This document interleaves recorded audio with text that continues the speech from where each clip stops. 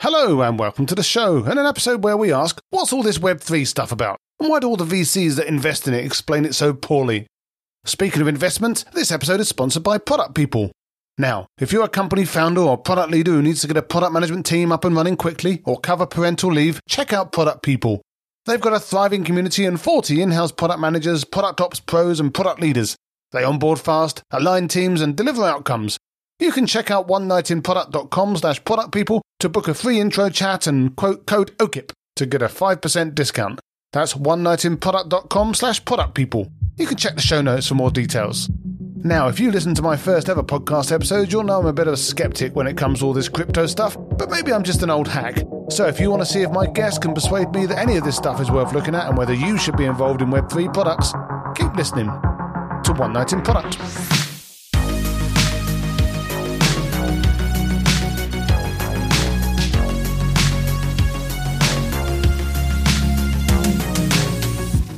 So my guest tonight is Rachael Sachs. Rachel's a former IVF lab assistant and self-described shitposter who once made it onto the front page of the New York Post at age 20, where she told the world to have fun staying poor before that phrase got popular. These days, she's a fierce advocate for Web3 and crypto and wants to help take it mainstream, so get ready, mum. Rachel says that Web3 is a lifestyle and mindset more than a way to make money, which I must say is lucky given some of the news stories I've been seeing these days, but hopefully she's going to bring some positivity and good vibes to the world of crypto in this interview. Hi Rachel, how are you tonight?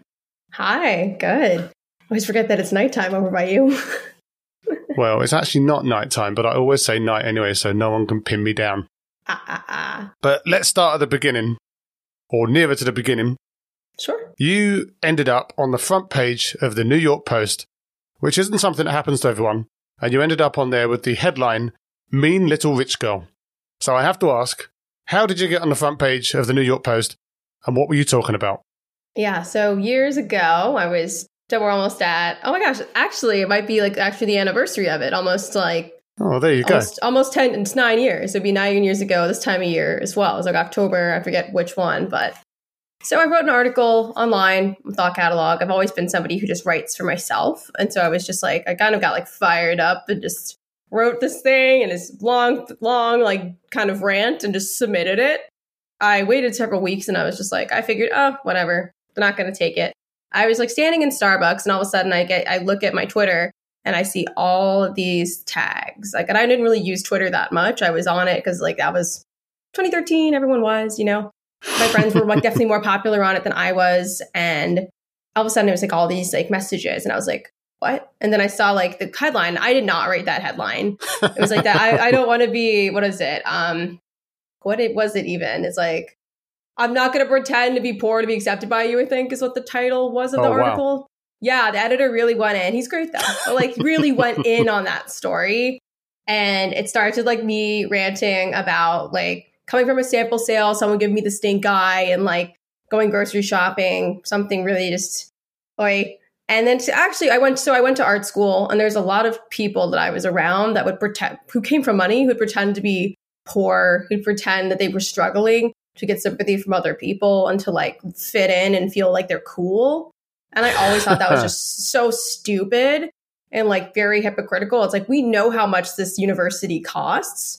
Yeah. We know you're not on a scholarship. So why are you pretending that you come from this hard scrabble background to give your art more like cachet or whatever it is? Because that seems to be a really common thing in art where people are just like, I came from this, they'll tell their story, but it's never real. I mean, that's founder stories are the same. They're always scrubbed. They're always polished. Always, like really.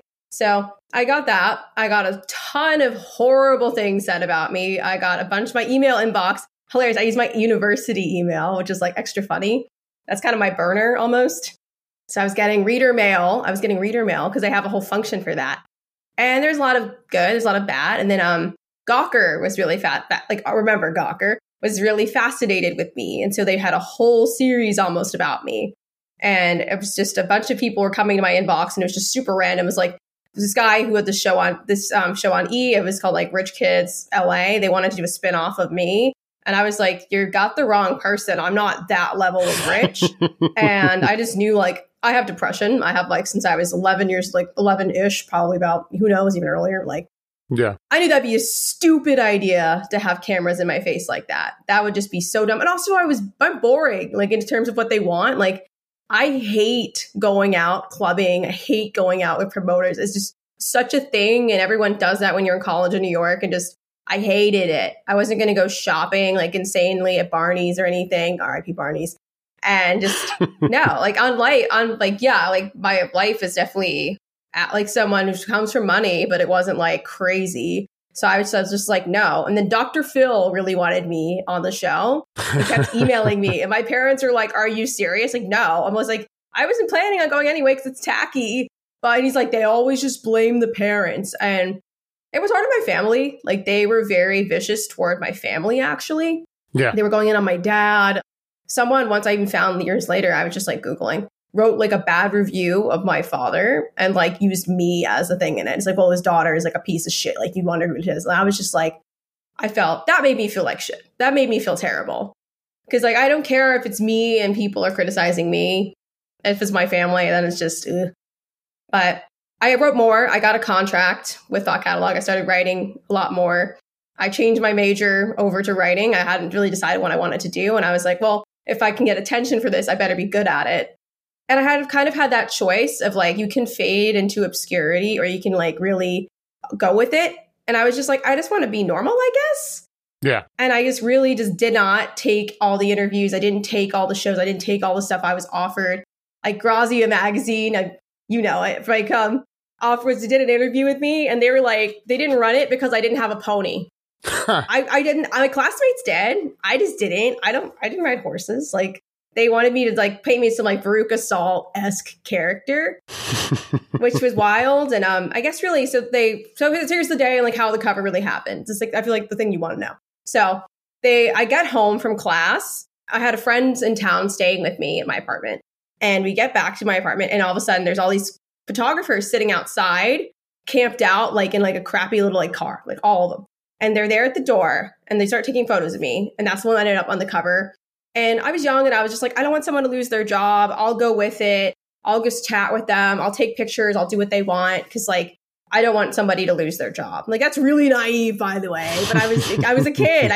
I was 20. I didn't know. And so I just let them talk to me. I let them like take certain photos of me, like flipping off the camera on Bleecker Street. Like, I was just like, this is, let me enjoy this a little bit because it's weird and kind of insane. And the next day I had like actual legit paparazzi following me and my friends around. We had to like run away from them. And I was just like, go follow someone else important. Sarah Jessica Parker lives 2 blocks down. Victoria Becker lives that way. Like, go find someone actually important. Like, I am a no one. I am a nobody. Like, you get away. Like, no. And that was horrible. And like, as a kid, I read different like Us Weekly and Star and all that kind of thing. Like, I love British tabloid magazines too. It's a guilty pleasure. Always have. Like, hello. I'll send you some, don't worry. Oh, they're so bad, but I love them. They're so mean.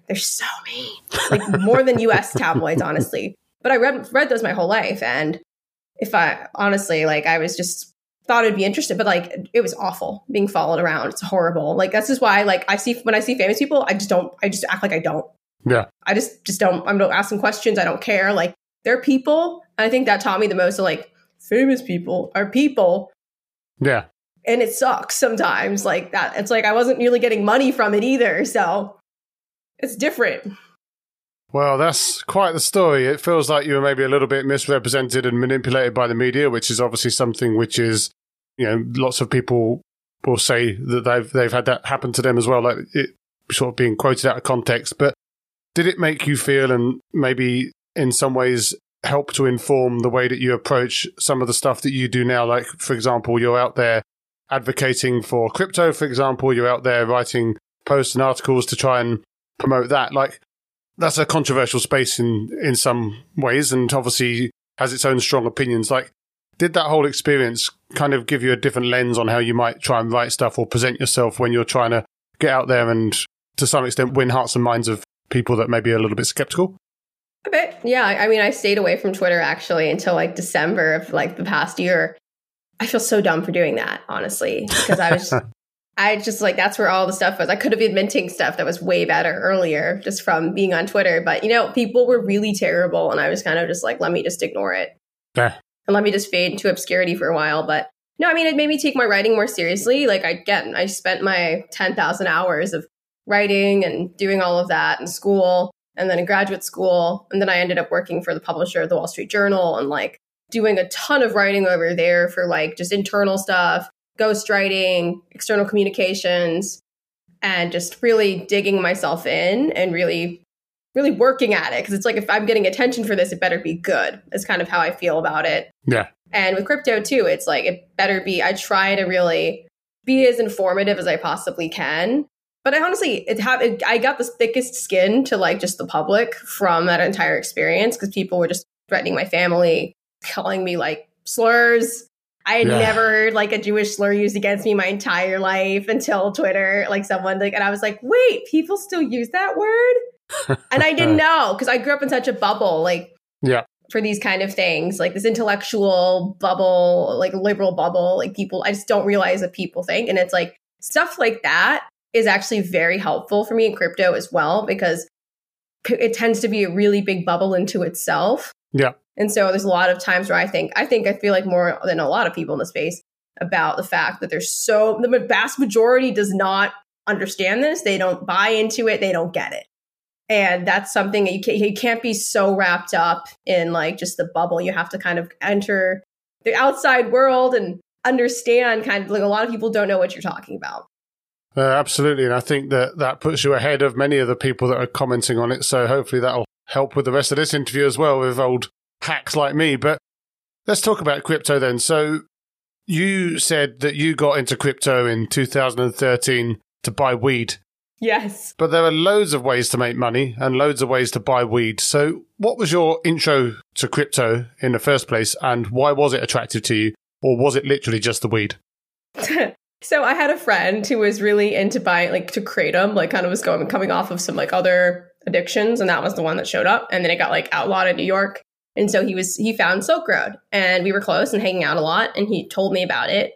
And I was just like, I'm somebody who just loves new anything. Like my open-mindedness, if you take like that Big 5 personality test of like, I hit 99th percentile for openness. Like, it's insane. Like, that's way too high almost of open-mindedness to things, like open to experience, like open to experience, intellectual curiosity, because it's a whole interesting different thing. And yeah, I felt really dark and very shady at the beginning, just because there was just like, you had to go download a whole other browser. You had to kind of do like, there's not really a lot of resources. It looked like eBay, but like kind of like a dark mode version of eBay. Yeah. And honestly, like for me, I've smoked and I've had for a long time. And just like, I hate the process of going to your like random friend of a friend's house, to get their dealer, and sitting around and waiting and all this other, and the phone coordination, all this other crap. And I was just like, I've always hated that. And so I was like, oh, I could just buy it like online. Okay. But then I thought into logistics. How is it going to get to my house? Am I going to get caught? How do I fill up this wallet? How do I bake this wallet? And it was just so murky and unclear at the time. And I was able to set one up, but I was in college. I like didn't have money. I didn't really have I was just so worried about what my parents were going to think and like be like, what were you spending this money toward? And scared of my stuff getting hacked. And so I kind of just lost interest, which is crazy to say. And then when I went to work for the Journal, there's a lot of rules about what you couldn't, like not investing in things, because you would have insider information and access to that. Yeah. So I was just like, I better stay on the safe side. And then kind of in 2020, I got really back into it. And I was able to keep myself afloat for a while by just like flipping altcoins, like for 2020 and 2021, because I kind of was in and out of employment, and just that was really helpful to have that. But I panic bought and sold a Bitcoin within one day when it was $5,000. Like I didn't have money. That's always the problem. I think they say it helps the rich get richer. It totally does. I do agree with that.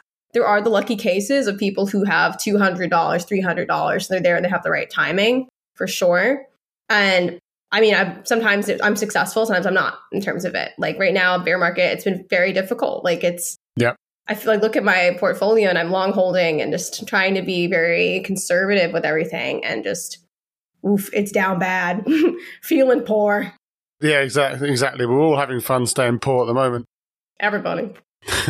But if we fast forward then to today, you are now working to demystify Web3 and crypto and help make it mainstream. Yeah. which obviously speaks a lot to what you were maybe experiencing back when you got into it, like this complete lack of clarity, and obviously back then even less clarity and even less information about it. And you've started an agency called Narrativ. Yes. With a cool 3 for an E, which is obviously brilliant. You always know you're cool when you've got a number in your name. But what work are you doing with Narrativ, and who are you doing it for? Well, I can't really say client base. It's a lot of NDAs, a lot of confidential. Yeah, you can be as vague as you can, but you know. Projects in the space, I am very chain agnostic. For instance, like there's NFTs that are on different chains, and there can be a lot of infighting and like, oh, this one's better than this. Like, I'm trying to be really across the board. Hello, if there's enough people in any space, there's going to be beef. Are you kidding me? Like, that is how I feel about it. You get into a room, statistically, if there's like 1,000 people, at least one of them's gonna be a jackass. Like, that's kind of how it works. That's my theory. It's like, if you're statistically, like, people will not get along. So that will happen. Like, I feel like there's different camps of people in crypto. Like, there's the Bitcoin maxi types who, like, they only touch Bitcoin. They love Bitcoin. They will die for Bitcoin. And anyone else in the space is irrelevant to them. There's the people that are Bitcoin and No, I mean, yeah, I will say yes. Anyone with the laser eyes on Twitter, you're probably a Bitcoin only person. Some of them get over to NFTs, but a lot of them are very big NFT skeptics just because, I mean, well, you can't really make them on Bitcoin, the chain, which I think was the funniest thing ever. I think what was it? It was Minecraft, Fortnite, which is the one that, God, which said like no NFTs. I think it must have been Fortnite. You're talking a different language to me at this point. Okay, so it's this game. It's a big mobile game that a lot of kids play, and they were having like crypto integrations, like people trying to do stuff like that within it. And the company comes forward and says like an NFT, which can be on something like Bitcoin, inaccurate. That's not true. That's embarrassing for them. I don't know who was approving that, but that's really embarrassing. And like part of my why for some things, like eventually for what this whole space is so huge and you just do so much. But I really do want to be helping people demystify crypto, especially at corporations, as somebody who's worked for a big corporate before and seen how people even think about innovation or how they even think about new things or the process and the way that it's done and how broken it is. It's so bad. Like, I feel as if like when the big companies, hopefully when they go over to more Web3 assets, that they find Web3 native people versus hiring out like a big four, like the Deloittes, KPMGs, McKinseys of the world. Because you're going to have some 22-year-old researching stuff who doesn't know anything and thinks it's weird and making a deck for their manager to look at half-assedly and then go up to the CEO. And it's not going to be well-informed. But then they will have to execute because the CEO is not going to ask people more questions. I think you've just described consultancies in a nutshell, to be honest. I don't think that's just a crypto thing, but, you know. Oh, 100%. I worked at Dow Jones. Yeah. Like, I saw all this stuff all the time. I was a ghostwriter for the CEO's inbox. Yeah. I saw all the managing directors. I saw everything from the top of the company of how it all worked. And that's always what it is. You get these multi-million-dollar contracts with these consulting firms, and they're just kind of don't do anything with it. That's the problem. It's because it's like, it's not really the fault of it. That's just the structure. And that's the problem. Is like, it's when people are too set in doing things the same way, which is just a lot of how it is. Like, people, if it's not broke, don't fix it. Like, no, there's a lot of times when stuff is broken and you should fix it. Should fix it. Like, I took a class at Harvard Business School for myself, for fun, on innovation and disruption, that kind of deal with it. It's like Clayton Christensen, people like worship him. Yep. It was super trippy because he filmed it right before he died, like the class, because like virtual class. Like, it was trippy knowing that was probably one of the last things that he ever did, which is just, oof. Like, that in context is kind of insane. But yeah, management, organizational structure, all the kind of thing, just seeing it, living it, understanding it, and being like, okay, well, it's how to innovate on it and really what to do with it. And I think that's something that in this space is really ripe to do, and like makes you want to expand what I'm doing into more of a company, just because I've thought of this for so many years in like maybe a more Web 2 context of just what's wrong with kind of the way that companies tend to be structured and work. And a lot of my stuff's definitely a little radical. Probably will not be able to adopt it, but that's okay. Well, you know, baby steps. Baby steps. But let's get specific for all the boomers and Gen X people listening to this. Maybe some of those 22-year-old consultants as well. You know, the Web 2 people, my people. So for the uninitiated, how would you describe Web3 in a nutshell? Damn. All right. The natural integration, kind of natural progression of where the internet is going to something that is more decentralized, whereas in like you're not going to be owned by Google, by Facebook, by Twitter. It's going to be in all these different spots, and everyone is going to be trying to build new things. And there's a lot more opportunity to do more interesting, innovative, disruptive things without having to deal with larger institutions, without having to deal with a lot of bullshit, is kind of what the underlying thing is. And then the community layer of it is people in the space are open-minded by nature just because of being drawn to it with a lot of stigma. Yep. So a lot of times the company, the people, everybody around you is a very open-minded person who's kind of been a lot of the fringes of society and kind of gets it, which is what's been really great for me. These are not always people who've just wanted everything. That's the difference between Web 2 and Web 3. A lot of people in Web 2, all the founders in that, are these people who have just gone to Stanford. They've played sports. They've like whatever. They've never had a real upsetting thing happen to them in their life. Yeah. Most people in Web 3 have had a lot of shit happen to them in their lives. And so that translates to kind of a different form of empathy for other people.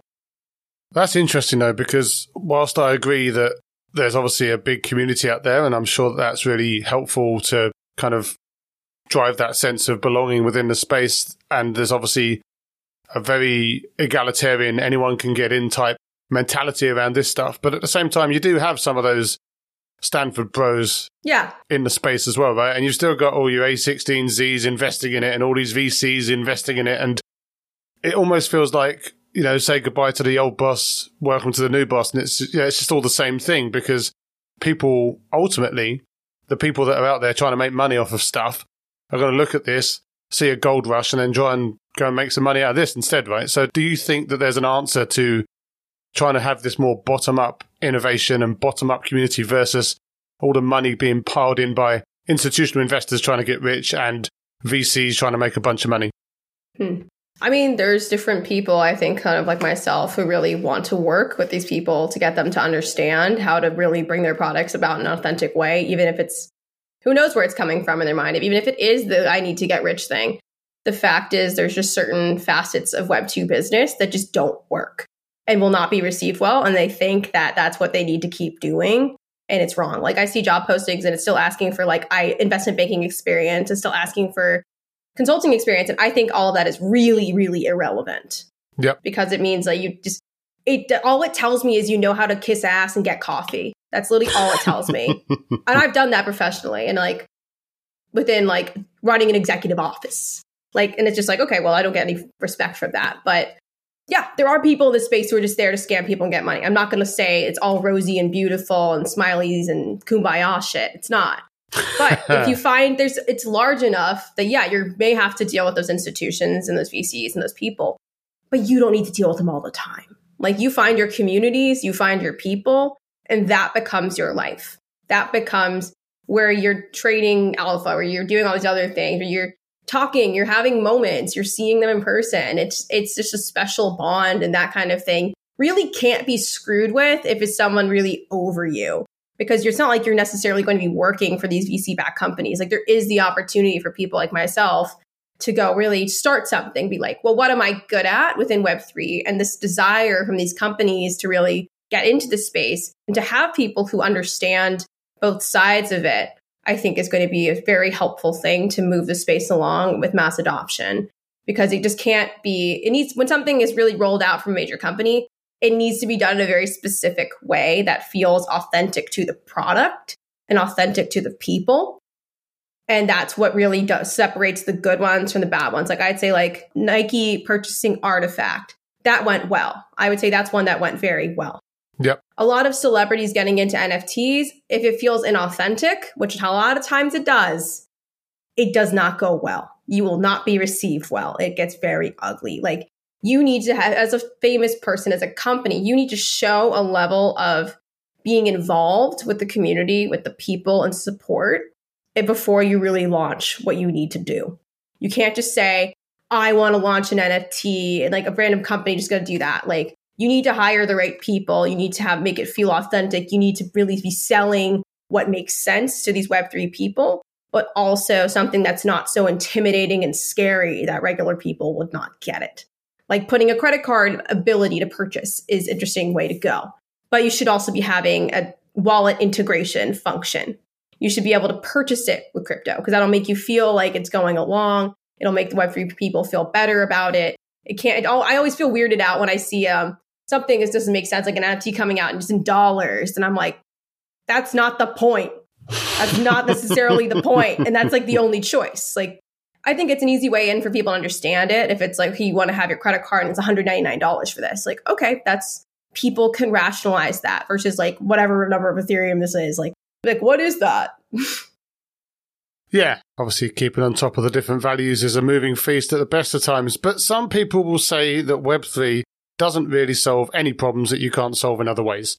Now, I'm with you in a sense that that's not a reason not to try it. Like, there's plenty of people out there building new versions of old solutions, even in Web 2, right? Or solving old problems in Web 2. So I've got nothing against people building new novel solutions or what they consider new novel solutions to solve problems that were already solved in a different way. But I'm a product guy. I like to solve problems the best way, kind of irrespective of the technology behind it, and just focus on solving the user problem. Yeah. And there is an argument that some have espoused that anything that's useful in Web3 isn't really very new, and anything that is new isn't really that useful. Now, obviously, you don't believe that, but what would you say to someone that said that to you? I mean, kind of saying that it's not going to change you things. We're creating things that you don't know you need yet, I think is kind of what that is. That's really what a good founder does, and that's what a good salesperson does too. They're coming up with a solution that you didn't know that you needed. So you're the Steve Jobs of crypto. Is that where we're going with this one then? I am not the Steve Jobs of crypto. I'm not even close. I don't know. No way in hell am I Steve Jobs of crypto. Who's the Steve Jobs of crypto? Is it Vitalik?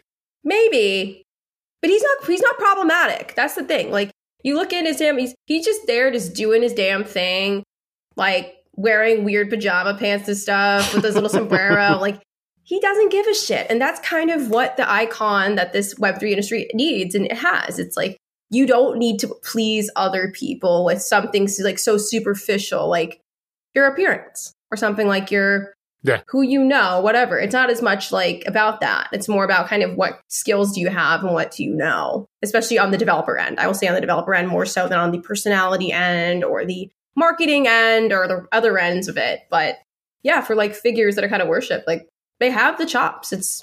That's what they focus on. That's their life. Yeah, but I have seen a few high profile crypto people who shall remain nameless. Damn. They may well be some of these Stanford people. You know, let's just imagine they could or they couldn't be. But I've seen them on other podcasts waffling on about, like, they get asked to name a solid Web3 use case, like an actual specific Web3 use case that's better than what came before. And they kind of just wave their hands around, spout a few random words and say decentralization a little bit. Oof. And then they kind of stop. No. So this is your chance to actually be the Steve Jobs of crypto, of Web3. Yeah. And do better than those Stanford bros and give me one concrete use case for Web3 that is better than the Web 2 or Web 1 alternative. I have two. Cool. So I think one of the better ones I've seen lately is the authentication aspects for luxury clothing, because the resale market is just hotter than ever. And there's a lot of money spent on resale marketplaces such as Poshmark, The RealReal, et cetera, on authentication. If it is stored on chain, which cannot be corrupted by other people, you can't fake it. You can't fake the fact that this is like the same chain as Gucci. You can't do that. That just does not exist. The amount of block transactions that go through, you can't. So for authenticating something like a Chanel bag, a Gucci purse, like something like that, clothing, like the fact that you know it is this brand and the fact that you pay all this money and you know it's legit. Or you're going to go online on eBay and buy something. It's like, oh, I don't want to be spending $600 on what's going to be a fake purse. Like something like that. And you have it and you can see it. You can scan the QR code and you can view it all on Etherscan and see it, say, this is authentic. This is what it is. And it saves so much money in terms of like, there's all these crews of authenticators, cost millions and millions of dollars to resell companies. which are like one of the fastest growing segments of how people buy things in the world, really. And I think just a better solution for everything. Like most of the stuff I buy is used. I really do. That's what I like. I don't like contributing to more waste in that way.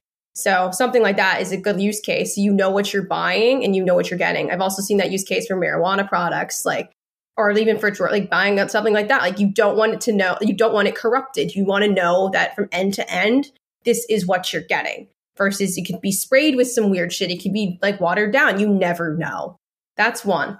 Just before you go to number 2, though, yeah. I do have to mention the phrase Oracle problem and see if you have any answer to the fact that any information that goes onto that chain is only as good as the way that it gets entered for anything that's an off-chain good, right? So yeah. Is there an answer to that Oracle problem, or does that require some level of trust that you can't fix with blockchain? There's companies that do that, and that, yes, it does require some bit of level of trust of how it is input on chain. That is very true. But the level of public accountability that these companies would have and the absolute shitstorm that would go down if someone entered it wrong, it's just not worth it for them. So it is worth their time to make sure it is correct and that it's all right, or they will be fucked royally, just badly. Like it'll just not end well for them. But, and again, I don't want to labor this point too much. If that's the kind of the breaking point of the whole shebang, like if we were saying that one particular company or a selection of particular companies are the ones that are kind of responsible for making sure this stuff's all accurate and that they're the ones that are going to carry the can if it all goes wrong, doesn't that then remove a lot of the benefits of the decentralization? Because ultimately, if yeah, okay. Yes, that's something I'm all like now. But the decentralization aspect is more about being like not having to really deal with the banks. More so, like these centralized banking those guys. Institutions being tied to the fiat dollar, being tied to stuff like that. That is really more of the decentralization in my mind that I think people are talking about. And that's really kind of more so a way that I would translate to somebody who is more Web2 as a way to think about it. All right, what's number 2? And to make it feel a little more cleaner. Number 2 is tickets. I mean, it's kind of also in the authentication thing, but think about it. You already have it on your phone. You already have these things on your phone. If you have it as an NFT, you have it. People keep their tickets as collectibles anyways, make little scrapbooks. Like, it's still not a dead art. And also scalpers and other things like that. It almost is in the authentication thing. It's almost as like a carry-up. It's like 1.5 of what I just said in a bit. But being able to buy things that way directly, being able to resell, and also like royalties as well. Like the artist gets the royalties if a scalper is selling a ticket or someone's reselling a ticket. I think that's a new way to think about that. And I mean, yeah, that's also number 3 is royalties and just how people really are interacting with the art that they're selling, and like musicians and artists. The fact that they're individual sales, if it's getting resold in an auction in like real life Web2, like you're not getting anything from that. Like you made your thing, you got really kind of like cheated out of whatever it was, especially if it goes up in value. When you're staring and you're selling it on a marketplace with royalties, you're getting a piece of the pie. And I think that's something that's very special and important as somebody who has an art background. It's a good way to go because a lot of times your work is used without your permission. IP gets complicated, just dealing, especially different visual art too. Like it gets co-opted all the time. And that's kind of a problem. And a lot of artists deal with that. And being able to get royalties if it's being resold is something that is a game changer for creators. Well, as a former struggling musician myself, I'll have to say that anything anyone can do to at least try to make a little bit more money for musicians is definitely appreciated, and keep an eye on it. But one thing I must say is that if I want a consumer-grade experience that I could give, for example, to my very wonderful but ultimately not very tech-savvy mum, it needs to be super straightforward. Like, she's not going to set up her own wallet. She's not going to manage her own keys. Nope. Do you think there's enough effort at the moment going into making Web3 accessible to mainstream users? So, for example, where designers and product managers might have the same cachet within the industry as the developers working on the tech, or do you think it's still very tech-led? No, I think it's absolutely going in that direction. UI, UX is definitely becoming the next thing people are hiring. User experience is incredibly important. It really is a differentiator of who's adopting wallets easier. And certain features like can use a credit card, like different on-ramps to it is really the differentiator and what is going to make a product stand out and what's really going to make it a market maker. And I think everyone's thinking about that right now, to be honest. Like the fact of like more public facing brands trying to get into the space, like I'm so excited to see just what Starbucks is going to do with their NFT like membership. They're making it feel more like it's a membership experience, which is a lot. It is very Web3 of them to say it like that. Like that is like an extension of your home, extension of your life. Like that's kind of, yes, that is where that's going. So it's trying to make it easier for people. I'm very curious to see what they're going to do because their app is actually what makes them the most money, if anything, because people preload their cards. They don't use the money, but that money's already gone in.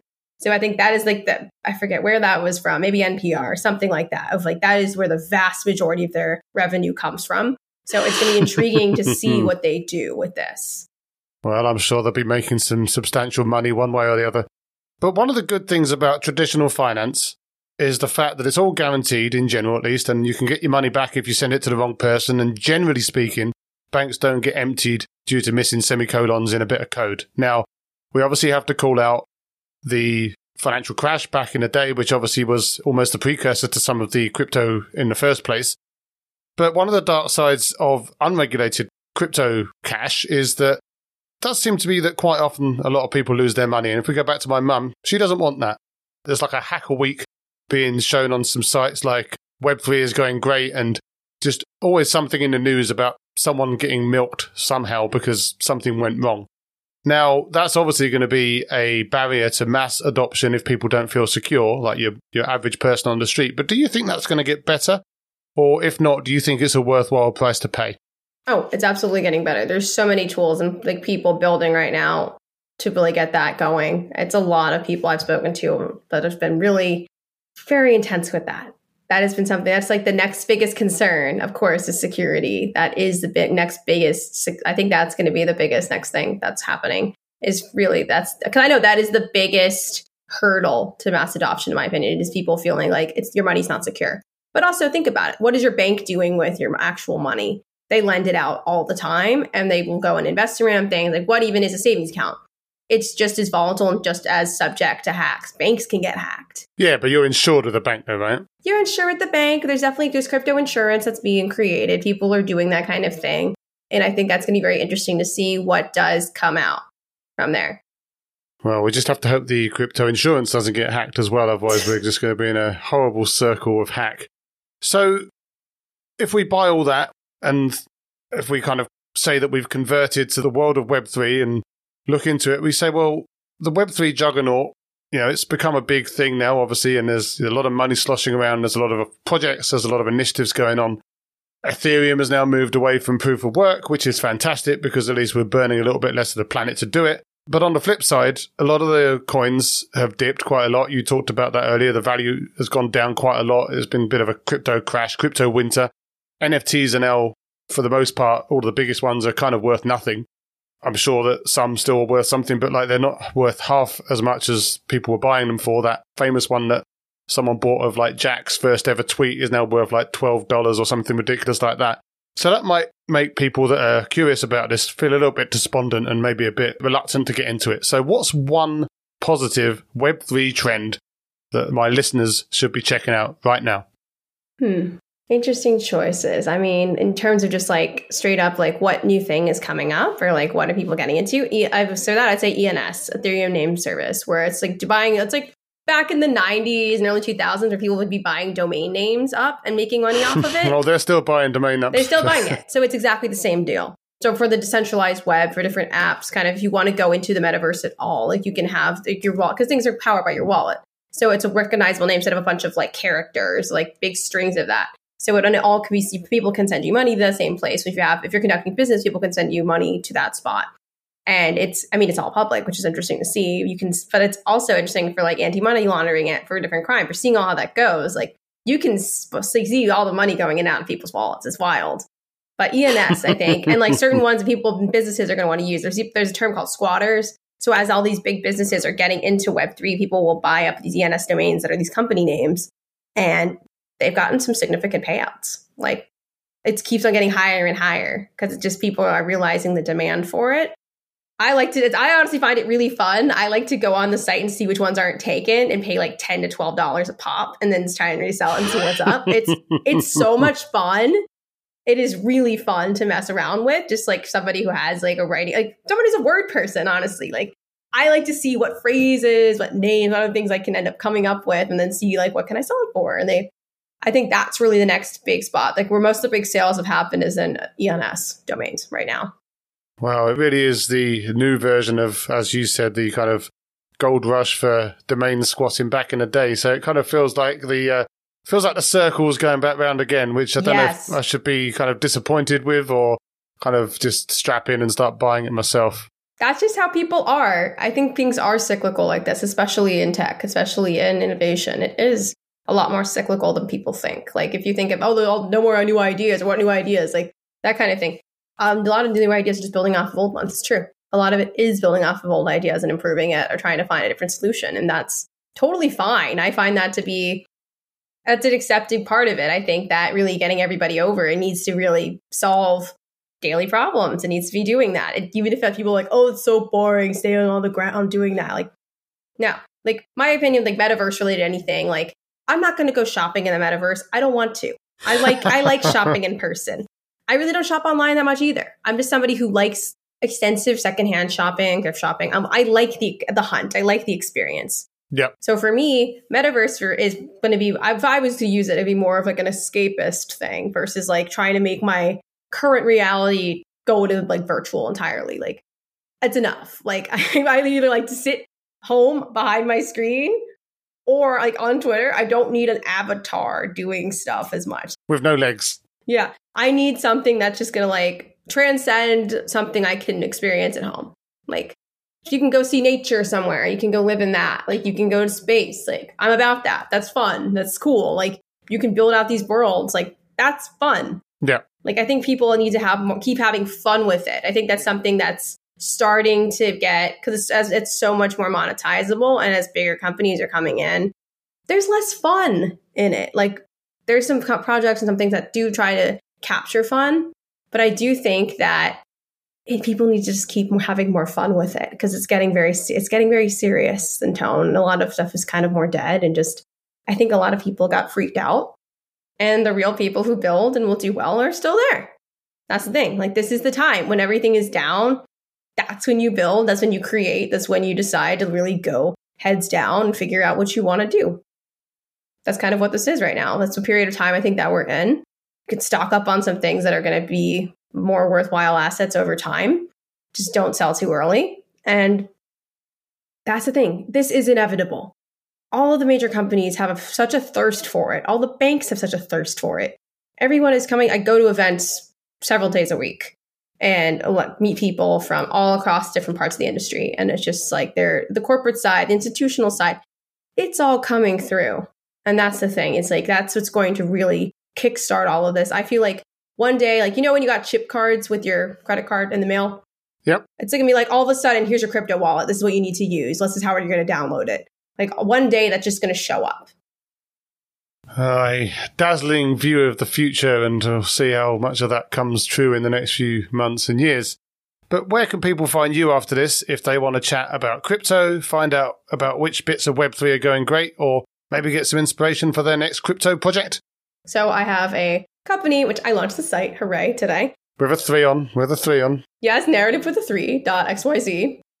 And I've been in this since 2013. I offer a lot of just, if you want to just understand it, if you want someone who can do workshops, you want ghostwriting, you want to do like white papers, you want to do research. And if you're somebody who wants to build a project, like a lot of people are really into the visual art aspects of your project, which is totally valid and definitely a thing. But you need someone who can help you sell it through words. Yep. Like marketing's not just enough. Like you need somebody who's going to help you world build. You're going to want somebody who's going to do lore, legend, story. That's what makes an NFT seem more valuable. This is how this tends to work. This is what makes a community more valuable. And that tends to be also what makes said asset more valuable, is the storytelling aspect, the amount of people involved, like what the caliber of people involved is. And it needs to feel sophisticated. These are companies. People run them like it needs to be run like a company. And I'm somebody who's been in corporate and kind of everywhere and all sorts of kind of business. I've been in VC, I've been like everywhere and seen a lot. And so I kind of just come here and people can pay for my services and I can just tell them what they need to know. Like that's really it. And try to be approachable. I think there are no dumb questions. And I think that a lot of other people in crypto can be a bit intimidating to talk to. My DMs are always open. I always follow back. Like, I try to make sure that I'm putting out what I've gotten in this. And I think that being in Web3 has really kind of erased a lot of the trauma that I've had from Web2. That's really what it is for me. Like, I've had social anxiety most of my life. I can now go onto spaces or this podcast even and just talk and ramble, and people want to hear what I have to say. Yeah. And that's something that's been really good for me as a person, just to have a bit of knowledge in something. Because I've always kind of just drifted around like, well, what am I good at? What is it? And like, that's what it is. I've kind of done everything. And so I try to bring that experience to people and like compassion for everyone, trying to understand this. Because yeah, it's not easy to understand. There is a pretty damn high hurdle to get into it. But once you get into it, people are happy that you're there. And I think that's an important thing to keep. And really, I work really hard at it and like enforcing that and trying to spread that to people that I know and having anyone who has influence in this space, like, be happy there are more people here. Like, mass adoption at all costs at this point, because that's really where we're at. And I think that being early to something like, yeah, this is how you create generational wealth. This is how you build yourself. This is what I think will give me where I need to go. Like, to be able to be just comfortable and happy and live in my own skin and just live in the world. And I think this is where we are going. And it's important to really be able to understand that and predict it. So yeah, so I help with all of the writing, everything that backs it. I've done ghostwriting for years. If you want to see, like, if you're a CEO or a corporate and you want to get into this, always happy to sit down and talk and say, just tell you what you need to know in order to really bring this to the community in a way that will not be a complete dumpster fire, because that is my biggest fear. That's my biggest fear, is these big companies doing exactly what they do, hiring consultants, don't know this industry and are not going to take the time to understand it, and being an absolute dumpster fire of a rollout that is like shit on by the community. The floor price is absolute trash and no one buys it. That's a major problem. And so I feel like that is something I want to make sure doesn't happen. Well, I'll make sure to link your contact details in the show notes, and hopefully you'll get a few CEOs and corporate denizens and multicolored apes heading in your direction to find out more. Apes. Well, that's been a fantastic chat. So obviously really appreciate you taking some time to explain all this stuff to a jaded old dinosaur like me and trying to bring a bit of positivity to Web3. Obviously, we'll stay in touch. But yeah, as for now, thanks for taking the time. Thank you. This was great. This was super fun. Always is. I always enjoy this. As always, thanks for listening. I hope you found the episode inspiring and insightful. If you did, again, I can only encourage you to pop over to onenightinproduct.com, check out some of my other fantastic guests, sign up to the mailing list or subscribe on your favourite podcast app, and make sure you share with your friends so you and they can never miss another episode again. I'll be back soon with another inspiring guest, but as for now, thanks and good night.